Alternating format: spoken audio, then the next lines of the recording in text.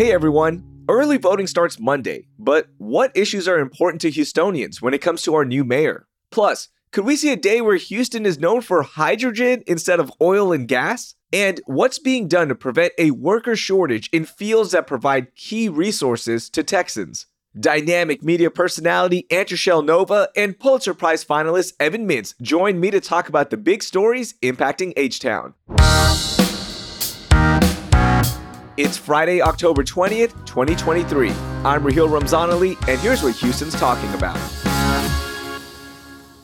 Evan, Antrashell, welcome in. Happy Friday. Now, this week, I had a chance to go to the Houston Parks Board Luncheon, which is their big annual fundraiser, and it was a blast. I was with Brooke Lewis, who writes our awesome newsletter, Hey Houston, you know that by now, and we had a chance to hear from Mayor Sylvester Turner. We also had Chuck Sams, who is one of the directors for the National Park Services, talking about how they're making parks more accessible on a national level, and it was just a great time. And there's so much being done by the Parks Board to make our city greener and filled with parks that are accessible to everyone. So I want to start with this one. What is your favorite park? Antrashell, come on. What's up? So look, my favorite park in Houston is the Thrill on the Hill. The one with the hill. Herman Park. Herman Park has always been my favorite because for all I remember my entire life until I started breaking out in hives is I was rolling down the hill. For every time we had a field trip, for every time we would just pop up there randomly, we would roll down that hill on Herman Park. And now I go there for some really dope concerts. I love when they have the movie night in the theater. And now I'm grown, I'm bougie, so I just sit in the seats now. And so I feel like Herman has grown with me. So that's why Herman Park will always be my favorite park.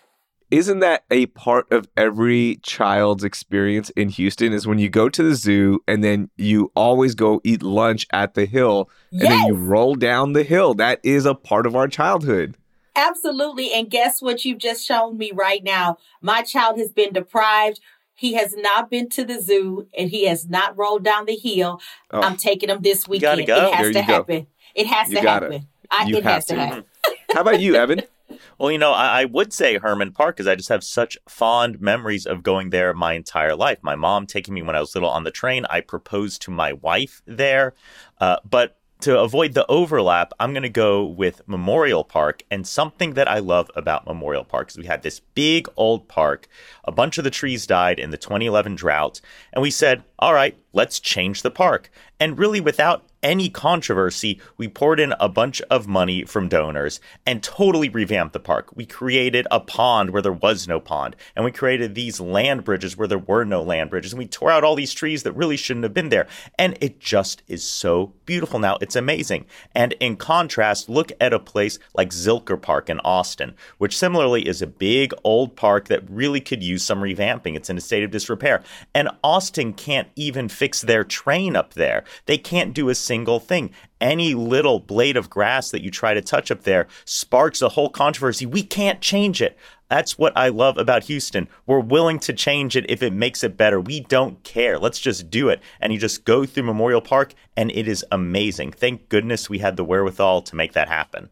I love that. Memorial Park is a big part of our city. You go jogging there. You can go and relax after a busy day. And the fact that they've turned it around and it's so beautiful and it continues to be one of the hot spots, it's great. But you better be looking good when you run there. You can't be showing up all messy, okay? You better have your makeup on. You better be looking good. Your hair better be styled up because that's where you get seen, okay? It's like the hot Target in the Galleria area. That's what I'm talking about. Okay, for me, quickly, I just love McGovern Centennial Gardens. That's part of Herman Park Conservancy. So that's just my pick. I think that is the best place in Houston. You can go sit there. You can go round and round on the big hill and get to the top and just get beautiful views. But that place makes me happy. So that's my pick right there. All right, let's get to our biggest stories of the week. We start with you, Antrashell. What do you got? Listen, in Aldine ISD, there was a school bus fight that led to a girl's eye socket being broken. Do you hear me? Your eye socket being broken. This is a young lady in Aldine. ISD got in a fight with two boys. Check this out. A 7th grader at Drew Academy is facing charges after assaulting a girl on the bus ride home. Picture this. Young lady sitting on the bus, her very first time riding the school bus home from school. Boys are throwing marbles in her hair. She turns around, stands up to them and says, "Stop throwing this at me." And the boy stands up, pull up his pants and say, "What you gonna do about it?" She defends herself. Another another boy jumps in the fight, busts this baby eye socket out. Can you believe this? And now catch this, guys. She was involved. This young lady, 7th grade. In the 7th grade, you're what, 14, 15, right? Let's say 14, 15. Young lady, 14, 15 years old, fighting two boys because she defended herself from one, because they're saying, authorities are now saying only one boy is being charged because she was unable to defend herself from him. But because she was able to defend herself for the other one, it seems as a mutual brawl. I am livid. No mother wants to send their child home thinking, giving them some independence, sending them on the school bus system, thinking they're going to come home with their eye socket bus. She didn't even get to make it home. The bus driver pulled over to a gas station because they saw a constable car, and that's how this young lady got help. The bus driver didn't stop the bus. The bus driver didn't stop it, just pulled over so the children could get some help. I'm irritated, guys. I'm irritated. As you should be. I mean, this is a story where, as parents, you're like, hey, we trust the bus system to get our kids home safely. And things like this happen on buses, right? Like, I rode buses when I was younger, but never females getting beat up. The fights were always between guys. And for two boys to jump a 7th grader because she was tired of them throwing marbles, that is just, it's heartbreaking. But the next thing that breaks my heart, and this is a problem as society that we need to overcome, is nobody stepped in. Nobody. And no other kid stepped in. If you watch the video, which is really hard to watch, we see this in fights across our nation. Nobody steps in. Everybody just recording it. They want to get it to go viral. They want to put it up. They want to have, that moment to say, I got this fight on tape. And sure, some might be recording because it's evidence, but I doubt it. So we need to, as a society, learn to step in. And you know what? It's also important to remind every parent listening, anybody listening as well, learn self-defense. Go Absolutely. Take class. Make sure you are skilled in this. That's the first thing I've been, drilling with my older daughter is you got to learn how to fight, because I don't trust Absolutely. the world. I trust you. I don't trust the world. Raheel, another thing that this parent is asking for is, why are there not bus attendants? Mm-hmm. And they're stating that the reason why they're not bus attendants because bus attendants are only for the special ed students. And that's only to assist the driver with getting them on and off, or if they have an episode. But have we not seen so many things happening on the school buses that bus attendants are needed? Right? I think you're spot on with that. I think that this is one of those places where it's obvious that when you have kids, you do need some adult supervision. I feel like that's a default sort of setting. And the fact that the schools just don't have the resources to make that happen is something that we need to bring up. This isn't just these individual behavior. It's a structural problem. Why don't the schools have the resources they need to stop this from happening in the first place? Mm-hmm. It comes down to resources, right? Mm-hmm. You're going to have to hire somebody else. You're going to have to find these people. Mm-hmm. ISDs are having a hard time finding people to work for them as well. And I will counter with this. Think about how many bus rides, how many buses are transporting how many kids, right? Hundreds of thousands of kids. And how many incidents do we have, at least that are captured or reported on, right? So for the most part, it goes smoothly. But an incident like this makes you rethink everything that we just talked about. Absolutely. It's terrible. No, I think you're right. They don't report on the planes that land. They only report on the planes that crash. Ooh, that's a good one. Evan, what's your biggest story of the week? Oh, my biggest story of the week is the news that Houston has landed a federal hydrogen hub. We have got the Gulf Coast hub, which will receive more than $1 billion in federal funding to help spark the hydrogen industry. Now, this is great news for Houston, and I want to give credit to the Center for Houston's Future, which really conceived of this and started this. And it shows how Houston can lead in the energy transition. You know, when you're talking about wind, you're talking about solar, you're talking about battery, that's great stuff, and we have a lot of it in Texas, but the research really isn't here, the development isn't here, the corporate headquarters are here. But with hydrogen, which uses either natural gas or electrolysis from clean energy, it is a store of power where we have expertise here in Houston. We have the engineers, we have the pipelines, we have the infrastructure. And so if you're worried about Houston losing out on the clean energy transition as we get away from oil and gas, investing in hydrogen and as a path forward is a way that keeps us relevant and keeps us on the forefront. So as someone who wants to see Houston grow and thrive and survive, I am so happy we got this, especially given that we lost out on the ARPA-H headquarters, a new federal investment in health and research.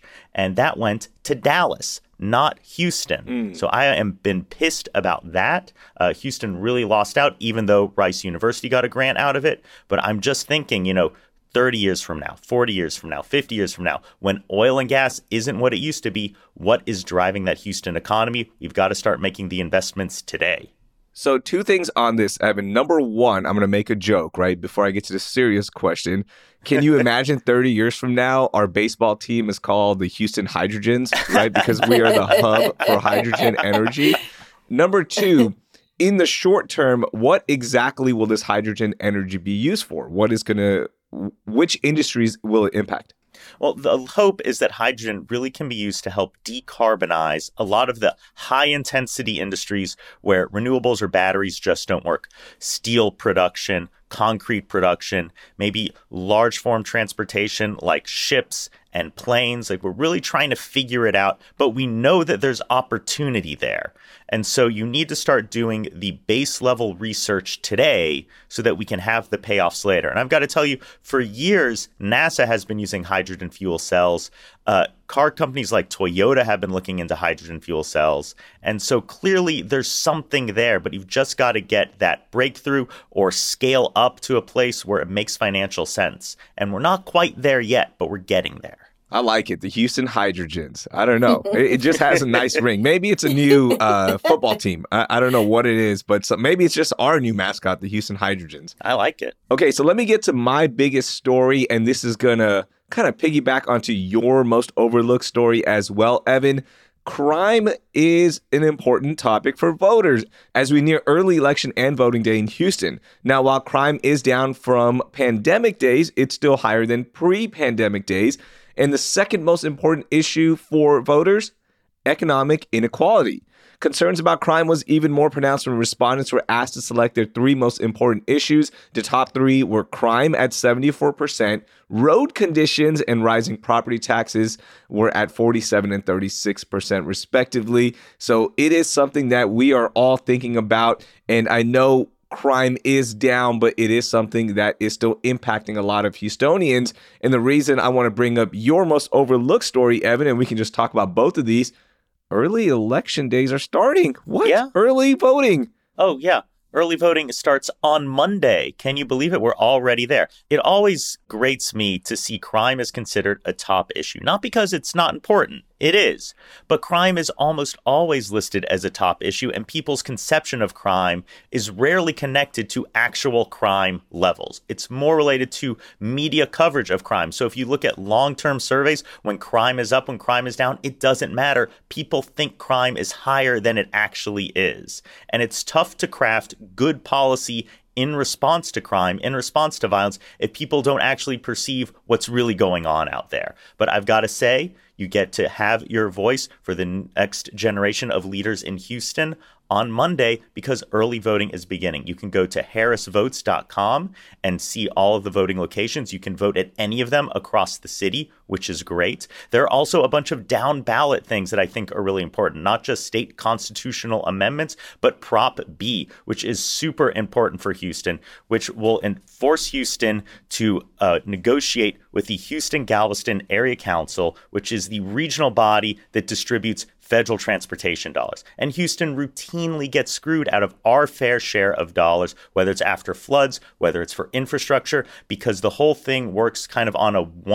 a municipality, one vote basis rather than being weighted on population. And Houston is the gorilla in the room. But this doesn't just screw over Houston, it screws over Fort Bend. It screws over the unincorporated Harris County, and soon enough, it's going to screw over a growing Montgomery County. So Houston, by voting for this, you're going to make sure that we get our fair share of dollars, and we don't get outvoted by like Liberty County on how federal transportation dollars should be spent. Okay, so crime continues to be an important topic for voters as we near early election, which starts here on Monday. And of course, the election is coming up as well. Andrew Show, any thoughts? Listen, I'm going to be honest with you, and I'm going to take it all the way back old school. Rock the vote, ladies and gentlemen. Your voice needs to be heard. Your voice, your vote is important. If you don't vote, shut up. Don't complain. All right? Don't complain. Go vote.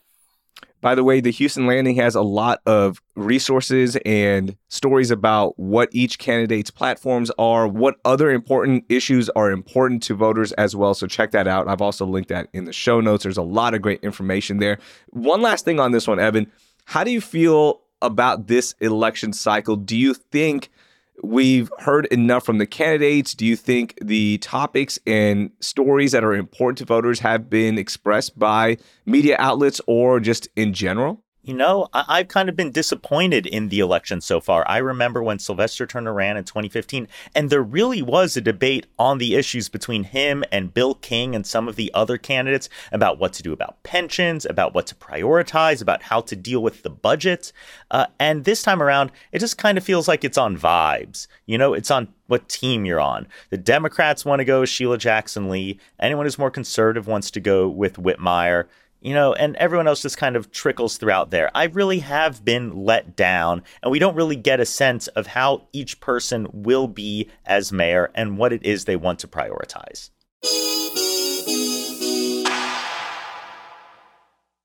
Andrew Shell, let's get to your most overlooked story. So listen, my most overlooked story of this week is the residents of Pleasantville are concerned over repeated vandalism, and now they're fighting back. If you're not familiar with Pleasantville, Pleasantville is a historic Black neighborhood in the Northeast Houston area, and they've had a rash of vandalism and graffiti on their welcome signs, as well as their stop signs, and they're over it. Now, Pleasantville is a neighborhood dated back to the 1940s, and these are the African Americans that have struggled out of the World War II, right? And then they came through with a developer, collaborated with Black realtor Judson Robinson Sr. to develop a master plan community called Pleasantville. All right, we have overcome. Now here in 2023, for the first time ever, they are hit with vandalism, with racial slurs, very inappropriate things, their sign being knocked down, a couple of their signs even having bullet holes, and the residents are like, nah, we're not having this. And they are taking over. They are very concerned on what exactly is happening in their neighborhood and why all of a sudden they're being targeted. So they just had a reunion event on October the 7th, and that's when they noticed that their Judson Robinson Park sign, it was defaced with black spray paint. That was their way to pay homage to the person who definitely helped develop this neighborhood. And now the community is standing up saying, listen, you may have messed up some signs, but we ain't having this. And so I'm just kind of concerned. And I don't really, when I brought this to my overlooked stories, one, I don't think people have noticed that this neighborhood was here. And now, two, we need to do something about this, because why in 2023, they've been here since the 1940s untouched. And now in 2023, they're all of a sudden getting hit with a lot of crime. Well, not crime, this vandalism. What's up? Yeah. It makes no sense, right? Like, why are you vandalizing signs in Pleasantville? Like, anywhere, first of all, but why there? It's just a community that is trying to do their own thing. They are living, and that's it. Like, what are we doing here? I think there's always people who have, hate in their hearts, who are bigots, who are racist, and we've done a good job over the past several decades of trying to shove them into the corners of society. But when you see things like leaders in the Texas Republican Party palling around with white supremacists like Nick Fuentes and defending it, it creates this permission structure where people say, oh, maybe I can get away with this now. Maybe I don't have to be ashamed of it. And they just look for opportunities to act out like that, to mess with people, to try to show that they are, proud of being racist. And I think it's time we all get together and shove them back into the dark corners. Mm-hmm. Now, Regina Richmond, a longtime Pleasantville resident, said, it's 2023. We are a tight-knit community. We're not standing for this. And she is rallying the neighborhood to come together. So vandalists, beware. One thing to note in the story, investigators said they are not currently looking into these incidents as hate crime, but they also haven't filed every incident to police because it's been difficult gathering evidence since not many residents have surveillance cameras and they haven't been able to identify any witnesses. So maybe we're just starting by putting some surveillance cameras in the neighborhood. We can get some answers and we can find out what exactly is happening there. But guys, I think we all should take note. The fact that this neighborhood has been here for so long, untouched, and they don't even have surveillance cameras, that should let you know how safe they feel. Yeah, absolutely. That's a great point right there. I'm going to get to my most overlooked story, and this is something we don't think about, but we're now reaching that point in our labor force where a lot of people are going to start retiring, and so many key services will be impacted. One of those major services that we take for granted, water. More than 30% of the water and waste workforce is going to retire by 2028, according to the Texas Tribune. Now, the state and agencies that are working with this service, they are taking proactive steps to prevent a major issue by offering provisional permits to high schoolers, courses in high school to get students ready, AC during hot days. But one thing they cannot combat is in rural areas, kids that want to work there, well, they don't have malls, they don't have theaters, they don't have things to keep them there, and there's just no way to combat that. But look, this is something the state and agencies are thinking about, and I just wanted to bring this up because this is something that's going to impact a lot of us when the workforce nears retiring age. I think you're spot on. You've got this whole generation of boomers and Gen Xers who, got into these fields of labor, and we haven't been training the generation to replace them. And they're not jobs that are particularly viewed as glamorous. They're not particularly viewed as the sorts of things that people aspire to. But I think that when we've got tight labor markets and opportunities to unionize, then maybe you can say, well, it's not a pretty job, but if it pays well, it's a good job. Mm-hmm.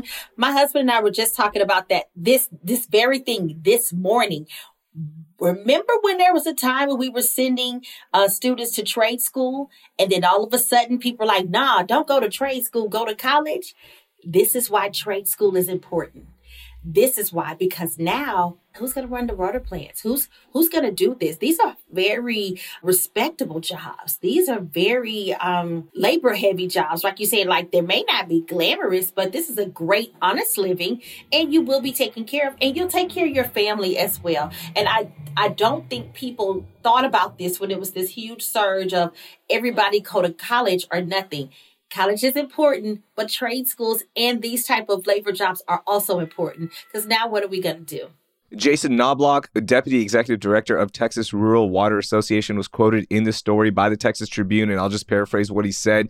And it's basically what you said, Aunt Rochelle, is that these jobs are not only important to you and your family, but also your community. And without these jobs, guess what happens? The town kind of falls apart. So, and he said that the youth are starting to understand this. So hopefully we do see a rise in workers for these services. All right, let's get to our moment of joy. Aunt Rochelle, let's start with you. What made you happy this week?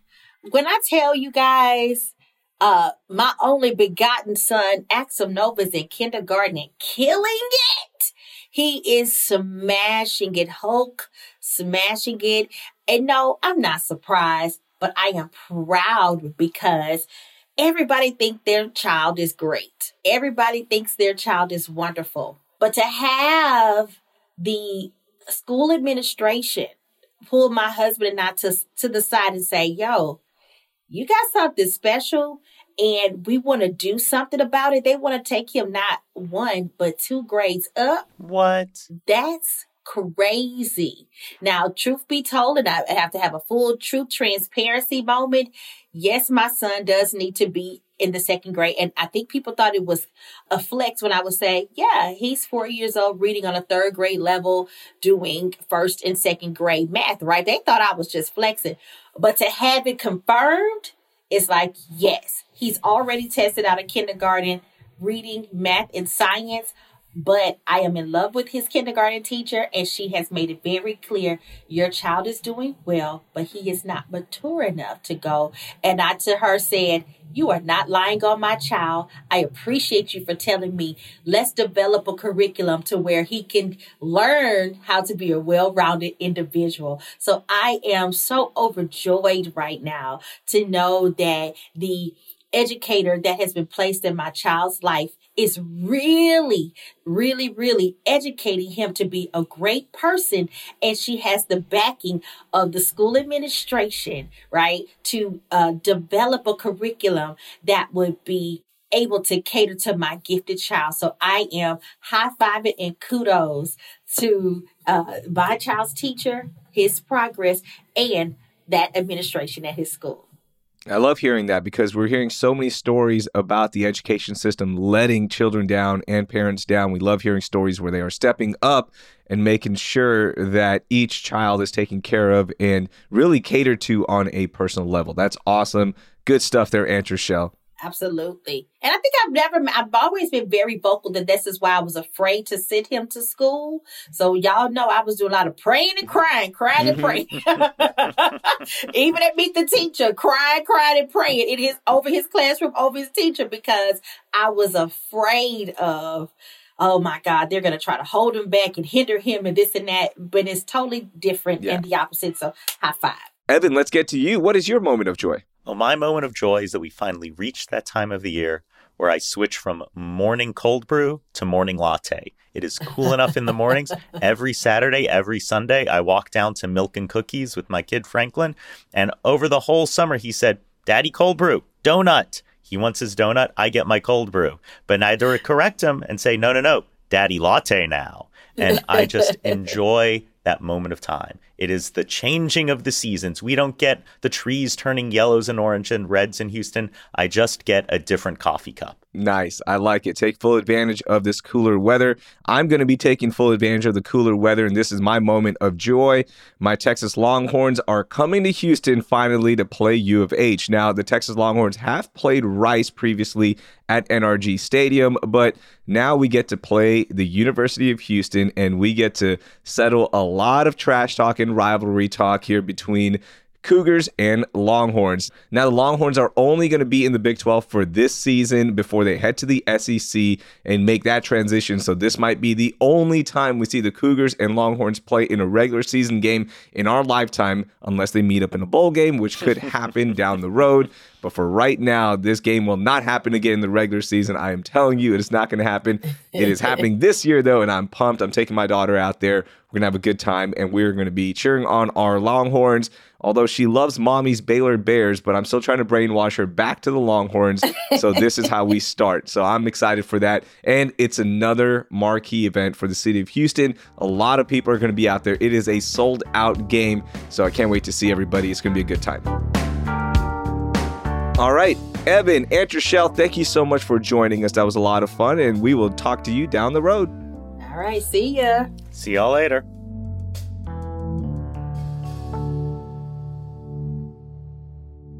That was Aunt Rochelle Nova and Evan Mintz. You can read all of the stories we discussed in our show notes. That will do it for this week here on CityCast Houston. Our lead producer is Dina Kespa. Our producers are Natalie Rivera and Carleon Jones. Our newsletter editor is Brooke Lewis, and the host is me, Rahil Ramzanali. Our music is by the band All the Kimonos. We'll be back on Monday with a fresh episode. Thank you for listening, and I hope you learned something new.